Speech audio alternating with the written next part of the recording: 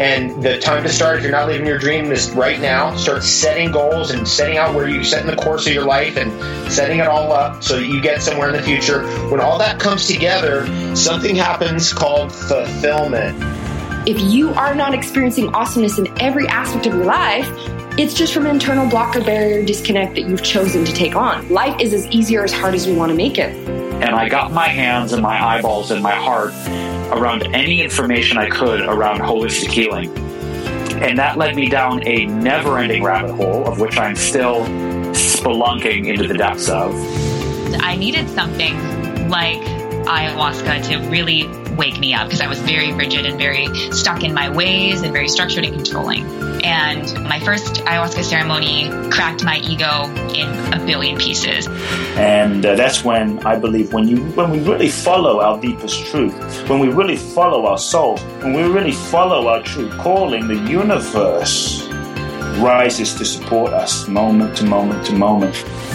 Welcome to the Holistic Health and Human Potential Podcast.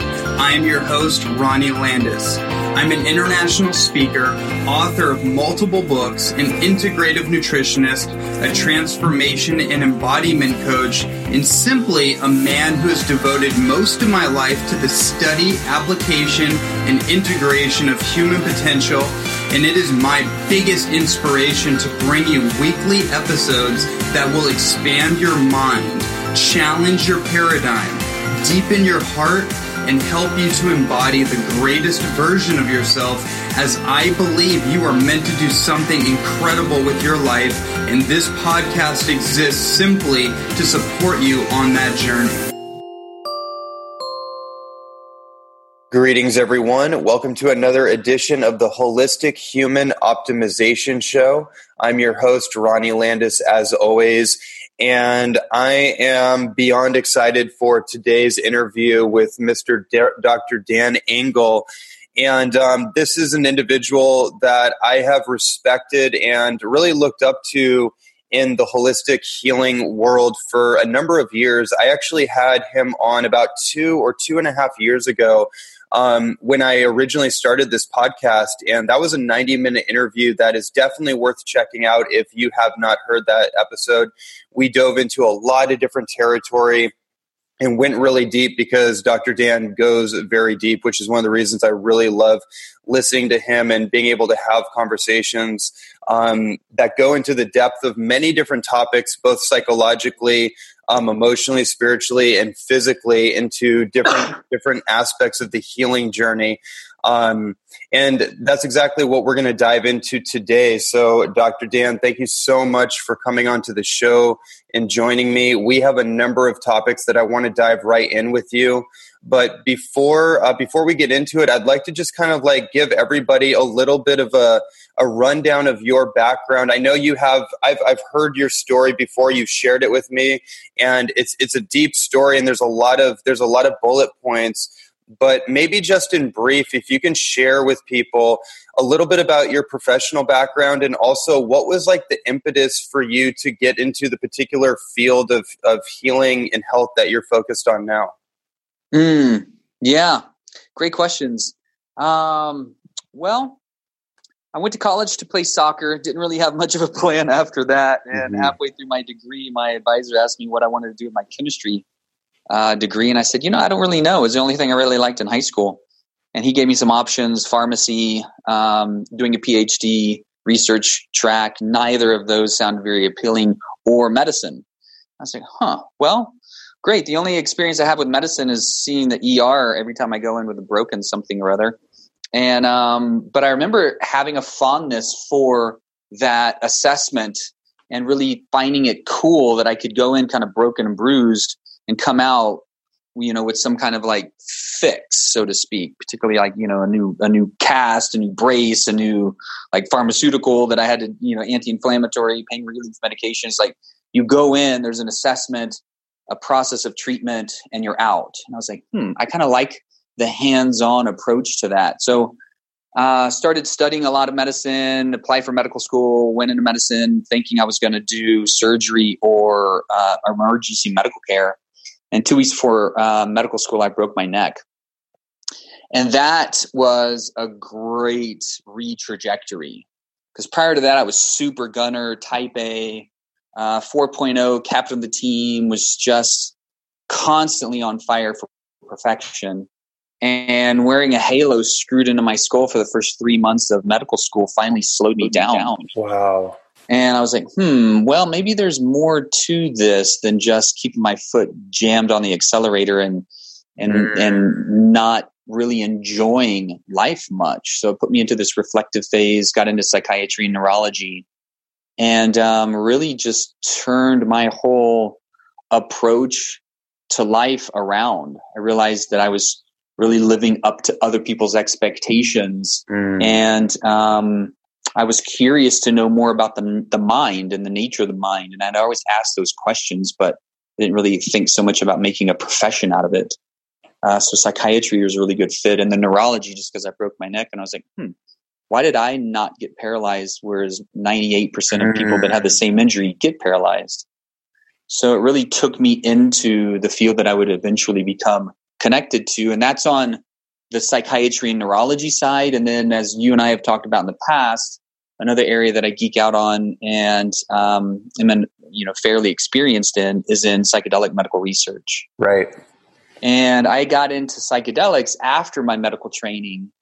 Once I realized my medical training, even though there were things I was interested in, I didn't like the way that we practiced them in the Western allopathic paradigm. Psychiatry right now is really all about psychopharmacology. Right. And neurology is a very pessimistic field traditionally because we're really good at diagnostics, but we're horrible at therapeutics. Mm-hmm. So I was like, I had a practice in integrative psychiatry, was helping people get off of medications onto targeted supplementation, more of an orthomolecular approach, doing really good work, but there still wasn't quite the soul of experience that I was tapped into. And I was going through a divorce at the time. I couldn't feel it. I was totally locked down in my heart. And I had this really big curiosity about how to get more in touch with a feeling tone that was really buried under all my interpersonal trauma and early childhood trauma. And around this time of reflection, I was introduced to ayahuasca in an underground community. And in one weekend with ayahuasca, I learned more about myself than in 1 decade of psychotherapy. Mm-hmm. And I was immediately turned on, and I knew that was going to be my life path in some form or fashion. So I closed up my practice, moved down to the jungle, and studied with teachers there in a variety of different healing styles, working with a variety of different medicines over the course of about a year and a half. And it was really a powerful time for me to really see a completely different cosmology, a completely different healing paradigm of working with natural plant-based medicines, more on the psychospiritual and what we would describe as like the more subtle arenas than just in the physiologic or the physical arena. Right. Plant-based medicines and herbs work on each of those levels: body, heart, mind, and soul. And when we know which medicines to use for which indication at which level and in which sequence or series for people, then we can get more sophisticated in our healing methodologies, because usually the natural plant-based medicines are more effective with less side effects than pharmaceuticals if you know how to dose them in the right capacity and you know how to intervene at the right time. Because oftentimes when people come to physicians, they come, with their lifestyle completely upside down. Right. And most of the diseases of today are due to two things. One is lifestyle imbalance, and the other is toxicity that we don't know how to clear out. And so I just got a whole new perspective, and it's been just a really fun field for me, and a really dynamic time in medicine where a lot of these traditional and contemporary fields and practices are coming together. So I don't mean to suggest that pharmaceuticals don't have their place, because they do. And I don't mean to suggest that psychedelics always have their place, because they don't. Mm-hmm. And when we know how to use them really well in tandem together, then we get really sophisticated and we see better outcomes. Yeah, very, very well put. And I mean, that opens up a number of different rabbit holes in of itself, which I think we're going to go into a little bit later. One of the things, though, that you kind of opened up there is, when it comes to the psychedelic and entheogen experience, my perspective is that the psychedelic experience is part of the overall human experience, and it's a very, and to each their own for sure. I can only speak from my own experience and also just kind of like the evidence of like what happens with most people under the right set and sending, under the right context, what can happen within themselves, and the ability to, like you said, like speed up 10 years of psychiatric and psychological work that would otherwise may never even happen. And also the necessity for integration, right? That's one of the things that I see is one of the challenges in that field in particular, because we have a whole subculture of people that are kind of like, you could liken it to like the experimental culture, although there's a lot more information, there's a lot more clinical information, people like yourself that are professionally out there doing the work and sharing the scientific literature.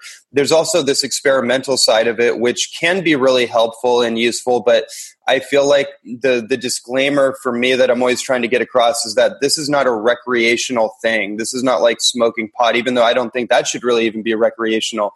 It's more of a ceremonial, intentional thing. And there's also like this integration process that needs to follow, right? Absolutely. Yeah, the integration is key. Without the integration, most of the experience is at best a pipe dream, and at worst, very destabilizing. Right. And the integration, just kind of simply put, or the analogy is that's where we take our meditation off the cushion and make it workable for life. We take our yoga off the mat. We make it workable for life. We take that peak experience through the psychedelic process and we make it workable for life. And a lot of times when there's a deep trauma that gets expressed and ideally healed and metabolized through the system, but not always. Sometimes it gets expressed and it gets kind of stuck. Many people, when I'm speaking with them, they end up finding me because they were stuck in the midst of a trauma. It's not like they're reaching out to say, "Oh, I had the best experience ever." No, it's usually like, "Oh my gosh, this freaking really crazy thing happened, and I've been really turned upside down. I need some support." And so the integration, I get really excited more and more about this conversation because 5 years or so, there wasn't a whole lot of talk about integration.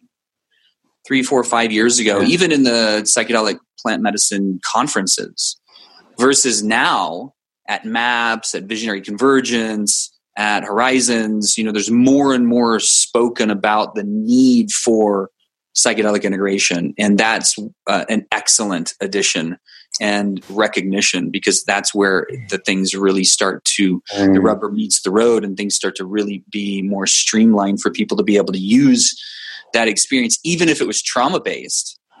Because the integration includes, when you think about the term integration, integrate means to become more whole. Right. And that's essentially what the medicines help us do, is they help us become more whole.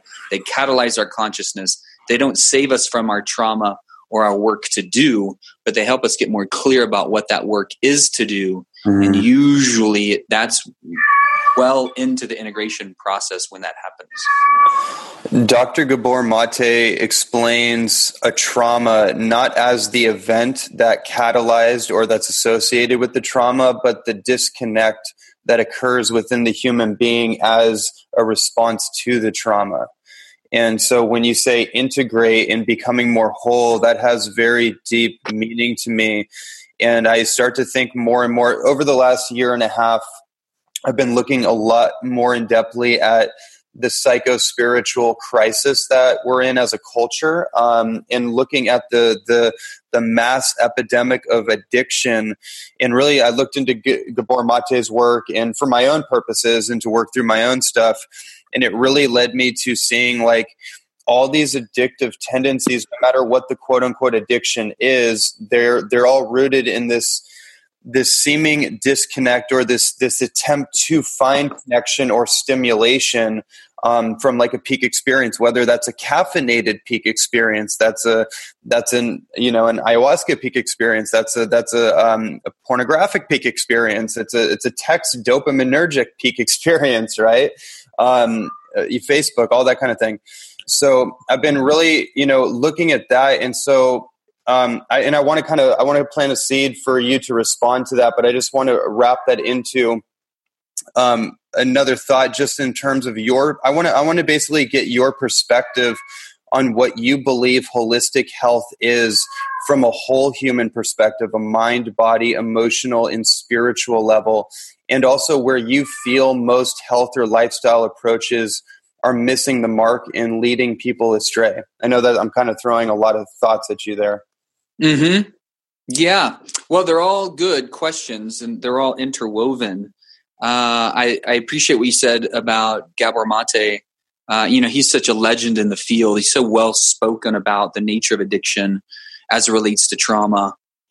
Johan Hari wrote a really good book called Chasing the Scream. And one of the summary statements from that book is that sobriety is not the opposite of addiction. Connection is the opposite of addiction. It's because when we feel more disconnected and we're going through the experience of our suffering, it can become really intense, and it's natural for us to find the agents in our immediate environment that help subdue that pain. Right? It's the suffering in isolation without meaning that creates the crisis. Right? Suffering is inherent to the nature of particularly the Western mind, because we're such meaning makers, and we want to find the reason that these things happen. We ask these kind of deep questions. A lot of traditional cultures think that the question why is a dangerous question. Oh, right. And why can be a powerful question if you know that who or what you're getting your answer from is based in truth. But if we're asking the question inherently, why did this happen? Then when we reflect what Einstein said about you can't solve a problem using the same mindset or consciousness that created it. So if we're in a trauma place and we're asking why, then we're going to be answering that question based in trauma. So the question why can be a really dangerous one or a really frustrating one. And because we're consistently trying to find meaning, we're going to, pain is a part of life. Even if we're going through like setting a broken bone or childbirth or losing a loved one, pain is inherent. Suffering is a choice. Suffering is usually based in this why question that gets stuck, that we don't find a resolution for. But when we can find meaning in our suffering, this is like Viktor Frankl's whole theory in logotherapy, based in his book, Man's Search for Meaning. Yes. That summary statement is the last of the great human freedoms is the ability to choose one's attitude in any given circumstance. So I can choose my attitude regardless of the pain, and I can extract myself from the suffering because my attitude can trump my ego's frustration about the situation if I lock in the power of my mind to choose differently. Because the ego is going to be based in, like the Buddha said, is based in cravings, things that we want, fantasies, desires, and it's based in aversions, things that we don't want, things that are painful, create suffering that we want to move away from. When we can find the central place, we can find our central column or the power of our mind to choose differently in the experience, then we can start to remove ourselves or at least limit that experience of suffering. So when we can find meaning in it, again, coming back to logotherapy and Viktor Frankl's work and his whole experience in the concentration camps, when we can find meaning in the suffering, it improves it greatly. And when we do that with the support and reference of others, it supports it greatly because we're born to bond and we're social creatures, and suffering in isolation just exacerbates the pain of all of it. And so highly agree with everything. Well, I don't know about everything because I haven't heard everything that he said, but usually when I hear Gabor Mate speak about trauma and addiction, I get really curious because he speaks a lot of truth about it. Mm-hmm. Mm-hmm. So coming then back to your second question around the nature of healing and being in a healthy state, I think about the 4 levels that you mentioned, body, mind, heart, and soul. I tend to put them in a bit of a different hierarchy. Mm-hmm. Or you said body, mind, heart, and spirit. I tend to think about body, heart, mind, and soul. Mm-hmm. They're different layers of density, so to speak. Like the physical body is the most dense. Emotions are between the body and the mind because you can see the emotional landscape on somebody, usually from just the outside of being able to observe where they're at. But you can't really observe people's mindset. You don't really know what's going on behind the scenes. Sometimes they don't even know because, right? Most of what our mind is generated from is subconscious material. Right. So, and then we get into the soul aspect. And, I think of the soul being that part of ourselves that's most connected to fulfillment, purpose, and passion, the things that generate such a strong life force energy that we're really like plugged into who we are and what we're here to do. And that soul, the aspect of us that is the soul is more connected to spirit. And so when we think about optimization in each of those 4 levels, trauma can happen in each of those 4 levels. Trauma can happen in the body, can happen in the heart, can happen in the mind, can happen in the soul. When we get more clear about our assessment of people suffering when they come in, oftentimes people, I think 75% of visits to primary care providers is something that is inherently based in the heart or the mind.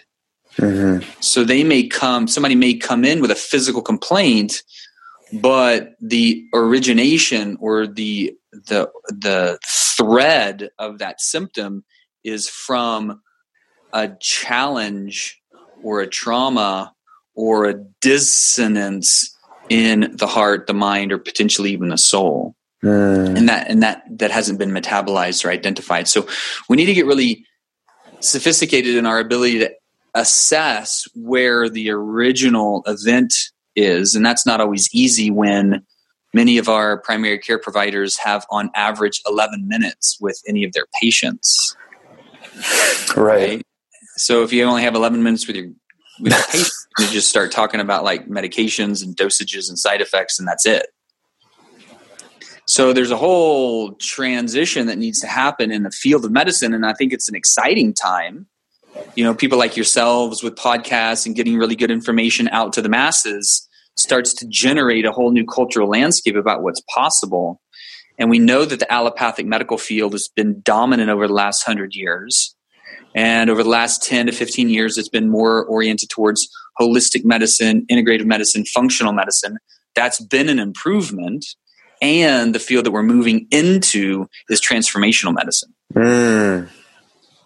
where people are actually willing, able, and interested in having an experience facilitated by a trained provider, a trained, somebody in the healing arts, so to speak, that would be able to facilitate a healing process that not only addresses their symptoms or their pain points, that's oftentimes motivating them to show up in the first place, but it's also stimulating as a doorway and an entry point into their potential for a full transformative experience. And transforming their own view of themselves, their own view of life, reconstituting them into a greater experience of wholeness, and being able to transform them through that process to become more clear of who they are and what they're here to do, how they can share their best self and gifts with the world.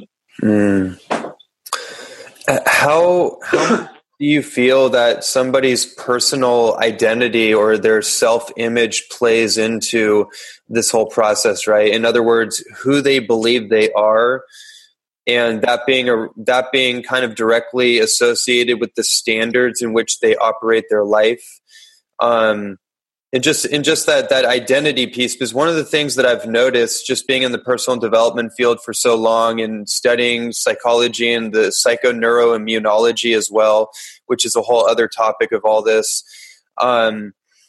One thing that seems obvious is that what somebody believes about themselves affects all areas, whether it's their psyche, it's the heart, it's the mind, it's the physiology for sure, and it's also the soul. I'm curious, like, what's your perspective on that? And then I also have a side question, which is, I just don't want to forget it, which is, what is an example of a soul trauma? Oh, good questions. Yeah. Well, let's take them in order. So, identification. We get more clear over time of what our personal truths are. As children, we typically adopt the truths or the programs from our environment, from our families, from our culture, and we continue to do that throughout our adulthood too, unless we get more clear about who we are and what we believe. Taking what this term in Alcoholics Anonymous, honest inventory, taking an honest inventory of actually what's true for me, right, versus what I've adopted as the cultural norm or the safe way to proceed, or what my family has for expectations of me, etc. So all of these things, they start to just get layered on as we are little sponges. And 85, this is from child developmental psychology research, about 85% of what makes us who we are is set before we're 5 to 6 years old. Right. And that's because around that time, that's about the time that we go into school. It's also about the time that we start to myelinate or connect the areas of language and memory. So it's really challenging even to get into some of the earlier stuff through the narrative of psychotherapy, because many of us don't even have memories prior to 5 or 6. And if we do have memories, there's not really an accurate narrative or story about those memories. So much of what constitutes our identity is set early on, and until we start doing the deeper self-development work and taking those honest inventories and really looking in the dark mirror, so to speak, and going down those rabbit holes of personal development. And oftentimes that means personal crisis, so that we can get clear on those things, right? Because crisis precedes transformation every time. And so when we get into those reflective times, then we can start to unravel those early programs and get more clear about who we are. What do I believe about myself? What do I believe about life? What do I choose to believe? Because I can choose, again, coming back to Viktor Frankl's statement, I can choose my mindset regardless of the circumstance. Right. And I can choose to believe that even in the biggest crisis, that it too has meaning, and that I can find that meaning. And that meaning, he describes different levels and layers of meaning. Meaning can be directed to my own personal process, my own service to the world, my own love of my family and community, or my experience of just the inherent aspect and benefit of finding meaning in suffering, because it is training me to be potentially more resilient. And we have a challenge in resiliency in our culture right now. Our youth are less and less resilient. I think in many ways they're smarter, and maybe even their neurology is keyed and codified towards a very quick reaction time. Like so many kids particularly are working in gamified platforms and connected to virtual AI platforms in this really fast kind of iteration of technology that it's hard to keep up with just inherently. And I think that's part of why we are seeing accelerations in the numbers of depression, anxiety, PTSD, addiction, and pain. These are the 5 primary psychiatric conditions that are going through epidemics right now. And I think part of it is because we're disconnected. Part of it's because our trauma hasn't been metabolized. Part of it's because our lifestyle has been turned upside down, and we're really disconnected from the planet and where our food comes from and clean water. And we're getting more and more toxic as just the generations accelerate, because there's more toxins in the environment. There's something like 300,000 toxins that are used annually that don't even have clear scientific data for safety. Something like 50,000 new ones every year come out. I don't know what the exact numbers are, but it's about that. And so when we just appreciate that there's challenges that we haven't seen before, and in some ways we're more abundant than we've ever been. Right. You know, there is more food than there's ever been. There's also more people to feed them. There's less war. There's less pestilence. Peter Diamandis' book In Abundance is just a good reflection of the fact that we can, depending on our perspective, we can see this as a really rich time or a really frayed and polarized time. I think both are actually true. Kind of like Dickens, I think it was Dickens in The Tale of Two Cities, the opening line is, it was the best of times and it was the worst of times, right? Totally. Mm-hmm. Yeah. So coming back to the identification piece is consistently the opportunity, and this is why I think the medicines help so much, is because we can't solve a problem using the same consciousness that created it. We can't identify a more clear identity until we've stepped outside of our current identity for long enough to be able to decide if that's actually true for us, if that's actually what we desire. So we need something to offer us a different perspective. And that's sometimes why traditionally the student will seek out the teacher or the community or the Sangha to have a different reference point, a reflection with ideally like-minded, like-hearted, like-spirited travelers along the path, and that are willing to give me clear feedback about the nature of my own thoughts and identity, so that I can at least have a discourse. I can at least start riffing it back and forth and see, if my ideas, if my mindset is actually in the orientation that is going to lead me to the greatest degree of fulfillment. Is my mindset connected in resonance to my identity? And are those in resonance with my goals? And when all of those are achieved, will that offer me the best likelihood for success and fulfillment? And I don't mean success monetarily or culturally. I mean success as a human, like intrinsic goals. What brings me the most fulfillment? And so all of that has this growing reflection time, because there's more and more information accessible like day to day. It's like, I don't know, some crazy statistic that the internet grows in informational amounts, like doubling every few days or weeks or something fairly astronomically. Wow. Yeah. When we think about like how many emails go out, how many different blogs go out, how many different podcasts go up, how many different like X, Y, and Z continue just to show up in the informational database.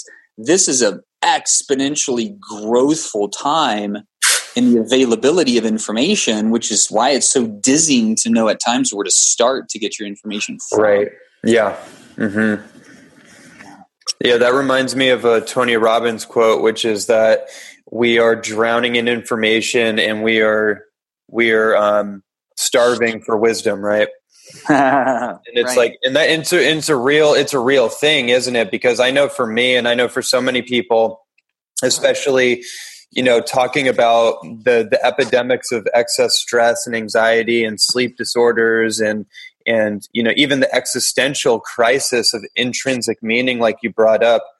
So we're seeking so much information. We have so much information at our fingertips. We have more opulent abundance of every single category of the human experience than maybe ever in history that we know of for sure. And yet we're also in this kind of weird existential crisis of sorts. And I would like to kind of maybe just elaborate on that just a little bit since you brought up the information thing, because even being an information person, someone who has a career of disseminating information as a speaker and as an educator and a podcaster, it's a weird thing to know at the behind it all, that it's like, it's not even really the information that people need. It's the application. It's the wisdom. How do we integrate the information so it actually has practical value and doesn't just become like a head trip? Mm-hmm. Yeah, it's a great question. I think community is a really big one there. When we think about how we learn, it's usually in reference to others. ideally, and that's what school's based in. That's what religious discourse is based in. That's what trial and error in the laboratory is based in. There has to be an idea or a theory that we get to test out to see if it's actually accurate or not. And, funny enough too, I think something like 70% of all Nobel Prizes for scientific discoveries were later found out to be inaccurate. Wow. Right? So even though we test something and we think it's legit, oftentimes, and even at the highest level, it's later found out to be, I don't know if inaccurate is how it's described, but I don't even know if that's the biggest part. I think a better way to describe that would be incomplete. Right. Because our understanding is always evolving. We're getting to understand more and more of the complexity and beauty of our universe and our physical environment and our relational, emotional landscape and what is making up the nature of the mind. Because we're essentially the center of our own universe. Each of our minds are the center of our own universe. No one is going to be the center of my soul, and I can't be the center of anybody else's soul. And so to come back to one of your earlier questions, what is the nature of soul level trauma? I think about it in timelines, because trauma gets passed on generationally, just like hair color and eye color, through learned behavior. If Rupert Sheldrake is really a pioneer in what's called morphic resonance, and these learned behavioral patterns that get passed on generationally. So one example of that is you take two groups of rats. One group is the test group, and you train them to run a maze faster and faster. The other group is a control group, and they don't do any of the training.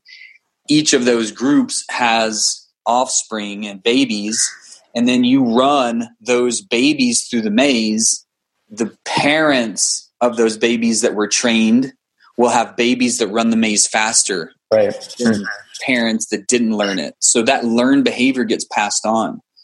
How do birds know songs when they weren't even trained by their parents? So we have this ability to pass on information generationally through the genetic code, and we're still not even totally sure about how that happens. So our level of understanding continues to evolve, and when trauma gets passed on transgenerationally, it affects all areas of existence in the being, all four of those levels, and potentially even beyond.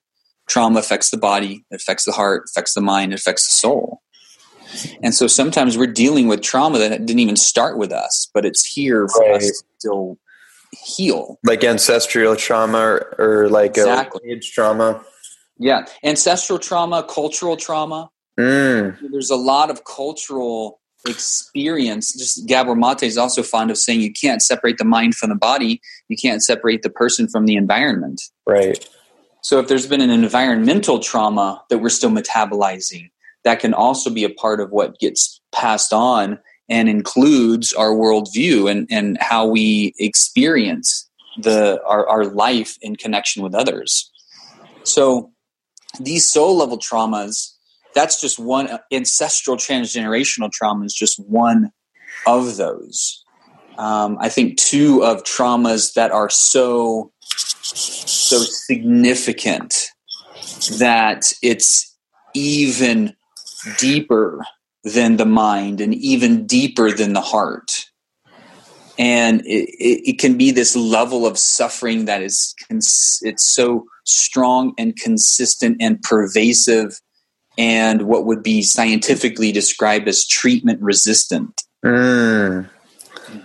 So like it can be really difficult to get into using the usual means, right? Whether this is like usual means from an allopathic Western medical standpoint, which is like pharmaceuticals. Pharmaceuticals, by the way, tend to just address the symptoms. They don't necessarily address the core issues. But there are other things that can start to rewire it too, and even those may not get into the deep aspects. And sometimes even medicine work doesn't get into the deeper aspect, but it may just be that, somebody had a medicine experience. Maybe it was facilitated by somebody who's even awesome, and it didn't seem like something happened, but the opportunity is to stay with faith and stay consistent with the practice and stay in that process. I'll just give you one example of that. So I know of a friend who went through 3 separate deep experiences in medicine work, and she didn't have any recall of the trauma that was getting metabolized. However, the facilitator recorded it and went back and shared it with her, but she didn't have a really felt experience because she didn't remember it. And she's hearing, all these other like podcasts and interviews and books and blogs about people having amazing experiences, and she's had 3 and she doesn't remember anything happening and doesn't actually have a connection with healing that did occur. So she had the opportunity to opt back in for a 4th one.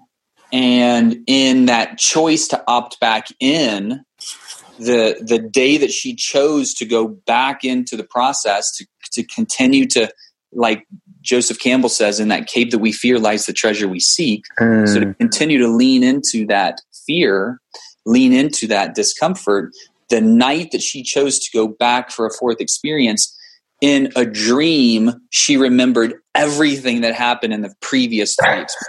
Wow. Yeah, totally. Right? And it was just a great example. Like she just stayed with it and stayed with it and stayed with it. She stayed with the faith that something is happening. I'm going to believe that this process is serving me. That takes a lot of courage. It takes a lot of compassion. It takes a lot of perseverance. Compassion for the process and herself, compassion for the fear, perseverance in being able to consistently show up. Right? So there are things that happen that may not meet our expectation. But one of the things about the medicine is 2 things. Like the best thing you can do is drop all expectation and totally surrender.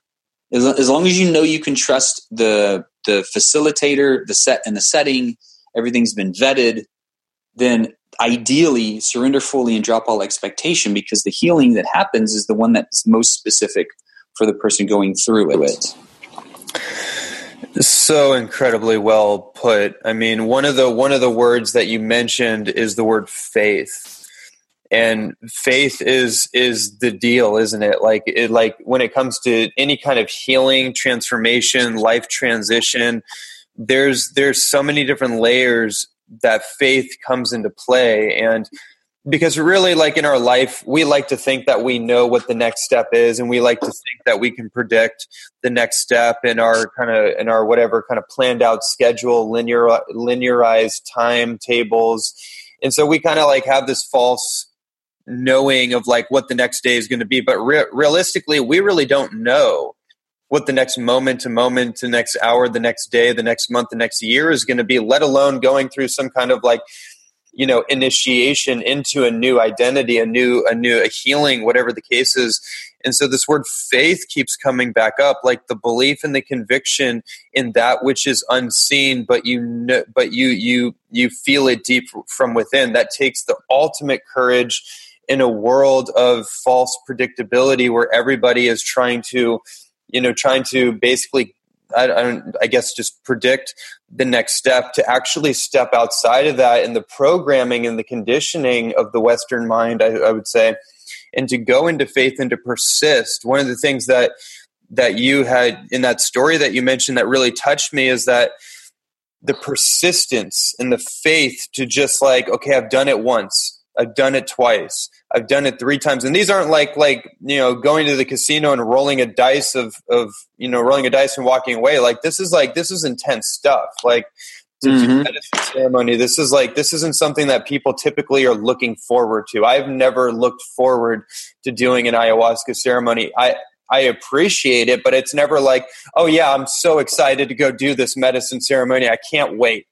There's a healthy amount of trepidation, because I know that like I might see some things and I might get shocked a little bit at what comes up. And so but the point I'm making is that, tying this thought process together, oftentimes what I notice is that it's the moment when you're right at the brink, when it seems like your dream or whatever it is that you're trying to achieve, it's like lost. It's like it's almost at that point where you're ready to give up. It's like all hope is lost, but then you just push a little bit more and you persist a little bit more. And there seems to be some kind of code there. I'm not sure if you have a perspective on that in the healing process, just life in general, but first of all, is what I'm saying, does that make sense? And is anything come up for you when you think about like those moments where people are like ready to give up, they're down and out, they hit rock bottom, and if they push a little bit more, that tends to be the moment that they have the breakthrough? Absolutely agree with everything you just said. Amazing. Okay. Yeah. And it's woven into our cultural narrative as well, that Joseph Campbell, bringing back him in the hero's journey, also helped us identify. The classic hero's journey includes that moment of choice, potentially losing faith, throwing in the towel and walking away, or giving up and, being like, just like surrendering to the death, so to speak. And it's inherent and it's natural and it's understandable and it's a glorious opportunity. So I'm fond of inviting people to continue to lean into those things that are most uncomfortable. And I usually get really nasty looks and people that want to punch me when I say, I'm so excited that this crazy fucking trauma challenge, like the depths of your pain is coming up to the surface, because that's when we have the most opportunity to heal it. Right. And, it has to be a personal practice too. I'm not devoid of that. There are times when I get completely like turned upside down because of my expectation. Like the reason that we're not on video right now is because I have this crazy rash, right? So it developed because I was snowboarding all week last week, and I got kind of sunstroked in sub-zero weather with my nose exposed while it was also sunny. And then just like this heat rash just kind of blew up in my face. And I got like all tweaked out about it. And so I'm not devoid of that frustration. And the whole time that I'm watching my ego tweak out about it, I'm remembering I have choice. I have agency. I can choose to believe that I can shift my perspective, that I can learn from this experience, that this is really a first world freaking problem. In a big grand scheme of things. Yeah. So it's all about perspective, and consistently we have the opportunity to shift regardless. Now it's harder for sure. Like when we've lost a child, when we've been maimed by trauma from a horrible accident, or when somebody that we really trusted betrays us. These are the core wounds of the soul. If we come back to that. Core wounds of the soul: rejection, abandonment, betrayal, injustice, humiliation. These are deep core wounds that get nested at a level of depth that get harder and harder to extricate. And sometimes we need support and outside facilitation to do that. And oftentimes in the hero's journey, that comes in the form of some external force or external support, right? The hero is saved by this outside help at just the right time, in just the right way. Like in Princess Bride, when they go see Miracle Max, and Miracle Max gives him this healing chocolate ball, and it brings the hero back to life. Just one example. So we have that opportunity to shift our mind and shift our attitude. And oftentimes I do believe that we get supported by the outside. That's sometimes harder to prove. But I've consistently seen that in my own life, in a variety of different experiences, working with friends, family, and clients, in a variety of different contemporary and ancient texts about that same process, that when we have faith, when we pray for support, it actually happens. And there's this awesome last story that I'll share with you from a book called Amazing Grace by David Wolf. And Oh, yes. Great book. And he's got some great stories in that book. And one of the stories in that book is from Fatima, Fatima. Fatima is one of these places that people pilgrimage to have spontaneous healings or to be able to heal like chronic conditions. And it's legendary for people experiencing these spontaneous healings. And then there was a medical anthropologist, I think his name was Dr. Carroll, wanted to study what was happening for these people that had the spontaneous healing. And he put together like 100 questionnaire, sent it to people that had known experiences of spontaneous healing and wanted to find out what was the common thread. There was one question that was consistently answered between all those people. And that was at the time of them receiving a spontaneous healing or receiving the healing that they were pilgrimaging for. At the time of actually receiving that healing, they were in the midst of prayer for healing somebody else. Wow. Right. And so there's the time that we get stuck in our own story. We get stuck in our own not met expectation, right? One of the definitions of suffering is expectation not being met. So there are times we all get stuck in those times of frustration where, we're just stuck in our own little I self, not having its little tantrum. And consistently the opportunity is to liberate ourselves from that and try as best we can to still do good work on behalf of others and serve the collective. Like Mother Teresa says, if you're not having a good day, go do charitable work for somebody else because it helps. And it does help because we're all connected and we're all having this shared human experience. And my liberation is connected with yours. There's Leela Watson, who's the Aboriginal elder. She's also fond of saying, if you're here to help us or to save us, then please go away. But if you're here because you recognize that your future is interwoven with ours, then please stay. Wow. And let's get to work. Wow. So many great insights interwoven into that. One of the things that popped up for me was just a question to ask ourselves, which is it the destination or the place that we're going that creates the healing, or is it the journey itself that creates the healing? Yeah, great question. It's like we're winding down on time, but this is a fascinating point, I think, is that a lot of times we're reaching for a goal in life because we want to feel a certain way. We want to achieve something, the person that will make us become whatever the thing associated with the goal is. So Bruce Lee said this so well. I'm probably paraphrasing, but he said that having a goal isn't about achieving the goal. It's about the journey towards it.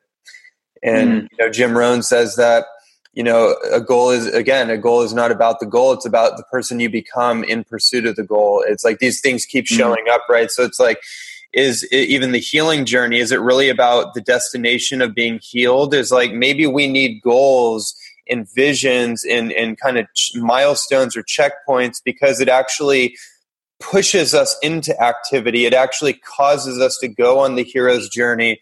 And I imagine, I have my own opinion. I imagine you do too.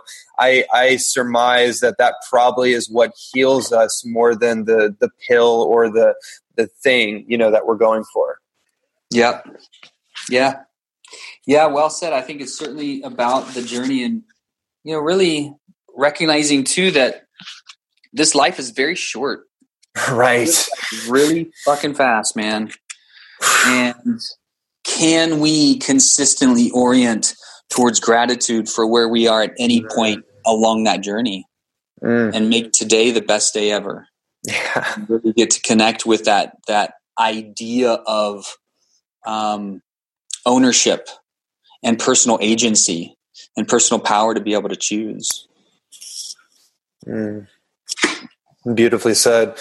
Such a powerful, perfect way to conclude this incredible conversation. I'm so grateful for you and you making the time to show up and share this conversation with me and all the listeners. And so where can everybody find out more about your work? And I know that you have your hand in multiple different pots.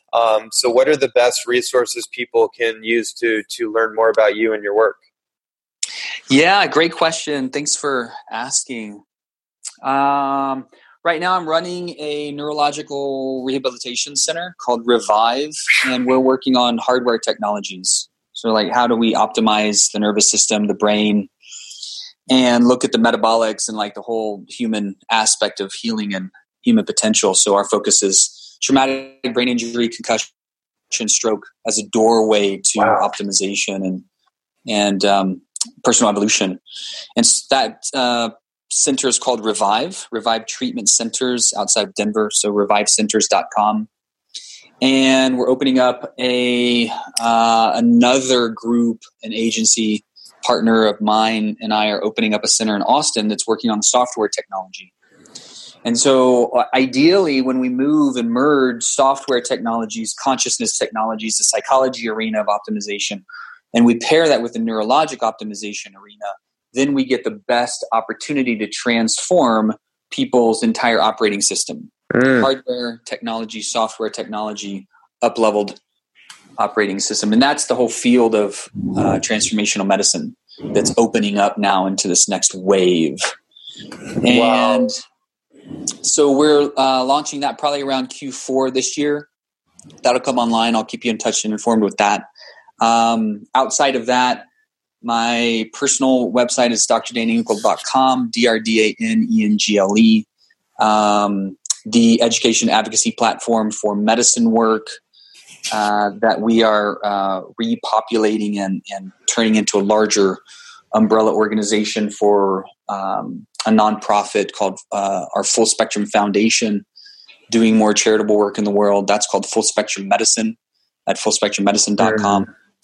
And I work with a lot of people healing from TBI and concussion and traumatic brain injury. And the book that I launched last year was received pretty well. And we're going to launch the second version of that probably around Q2 or 3 of this year. And that's the Concussion Repair Manual. Wow. That's such amazing work. It's so unique and so specified. And obviously, I mean, just that really speaks to, you know, the gift in the shadow or in the tragedy, so to speak, because if you didn't have that experience that you did post soccer coming into this field, this work probably never would have been birthed through you. Totally true. Yeah. Right. It's funny to see like how all these different experiences interweave to put us on our path. Yeah. Well, once again, thank you so much. Just immense gratitude for you and the work that you do, and you taking the time to chat with me and share this with everyone out there. And grateful for you, Dr. Dan. Thank you for existing. Excellent, Ronnie. Yeah, it's been great being with you, and I look forward to our next conversation. Likewise. I hope you enjoyed this fascinating episode of the Holistic Health and Human Potential Show. Before you head off, I want to invite you to go to my website for further podcast episodes and tons of free content on holistic health, natural nutrition, and human potential. Please go to www.ronnielandis.net to find out how to take your health and your life to the next level. And also, I want to encourage you to leave a 5-star review for this podcast on our iTunes page, which will help me in my mission to get these inspiring messages to millions of people throughout the world. I thank you so much for your support, and I look forward to continuing to provide amazing conversations and content on holistic health and human potential.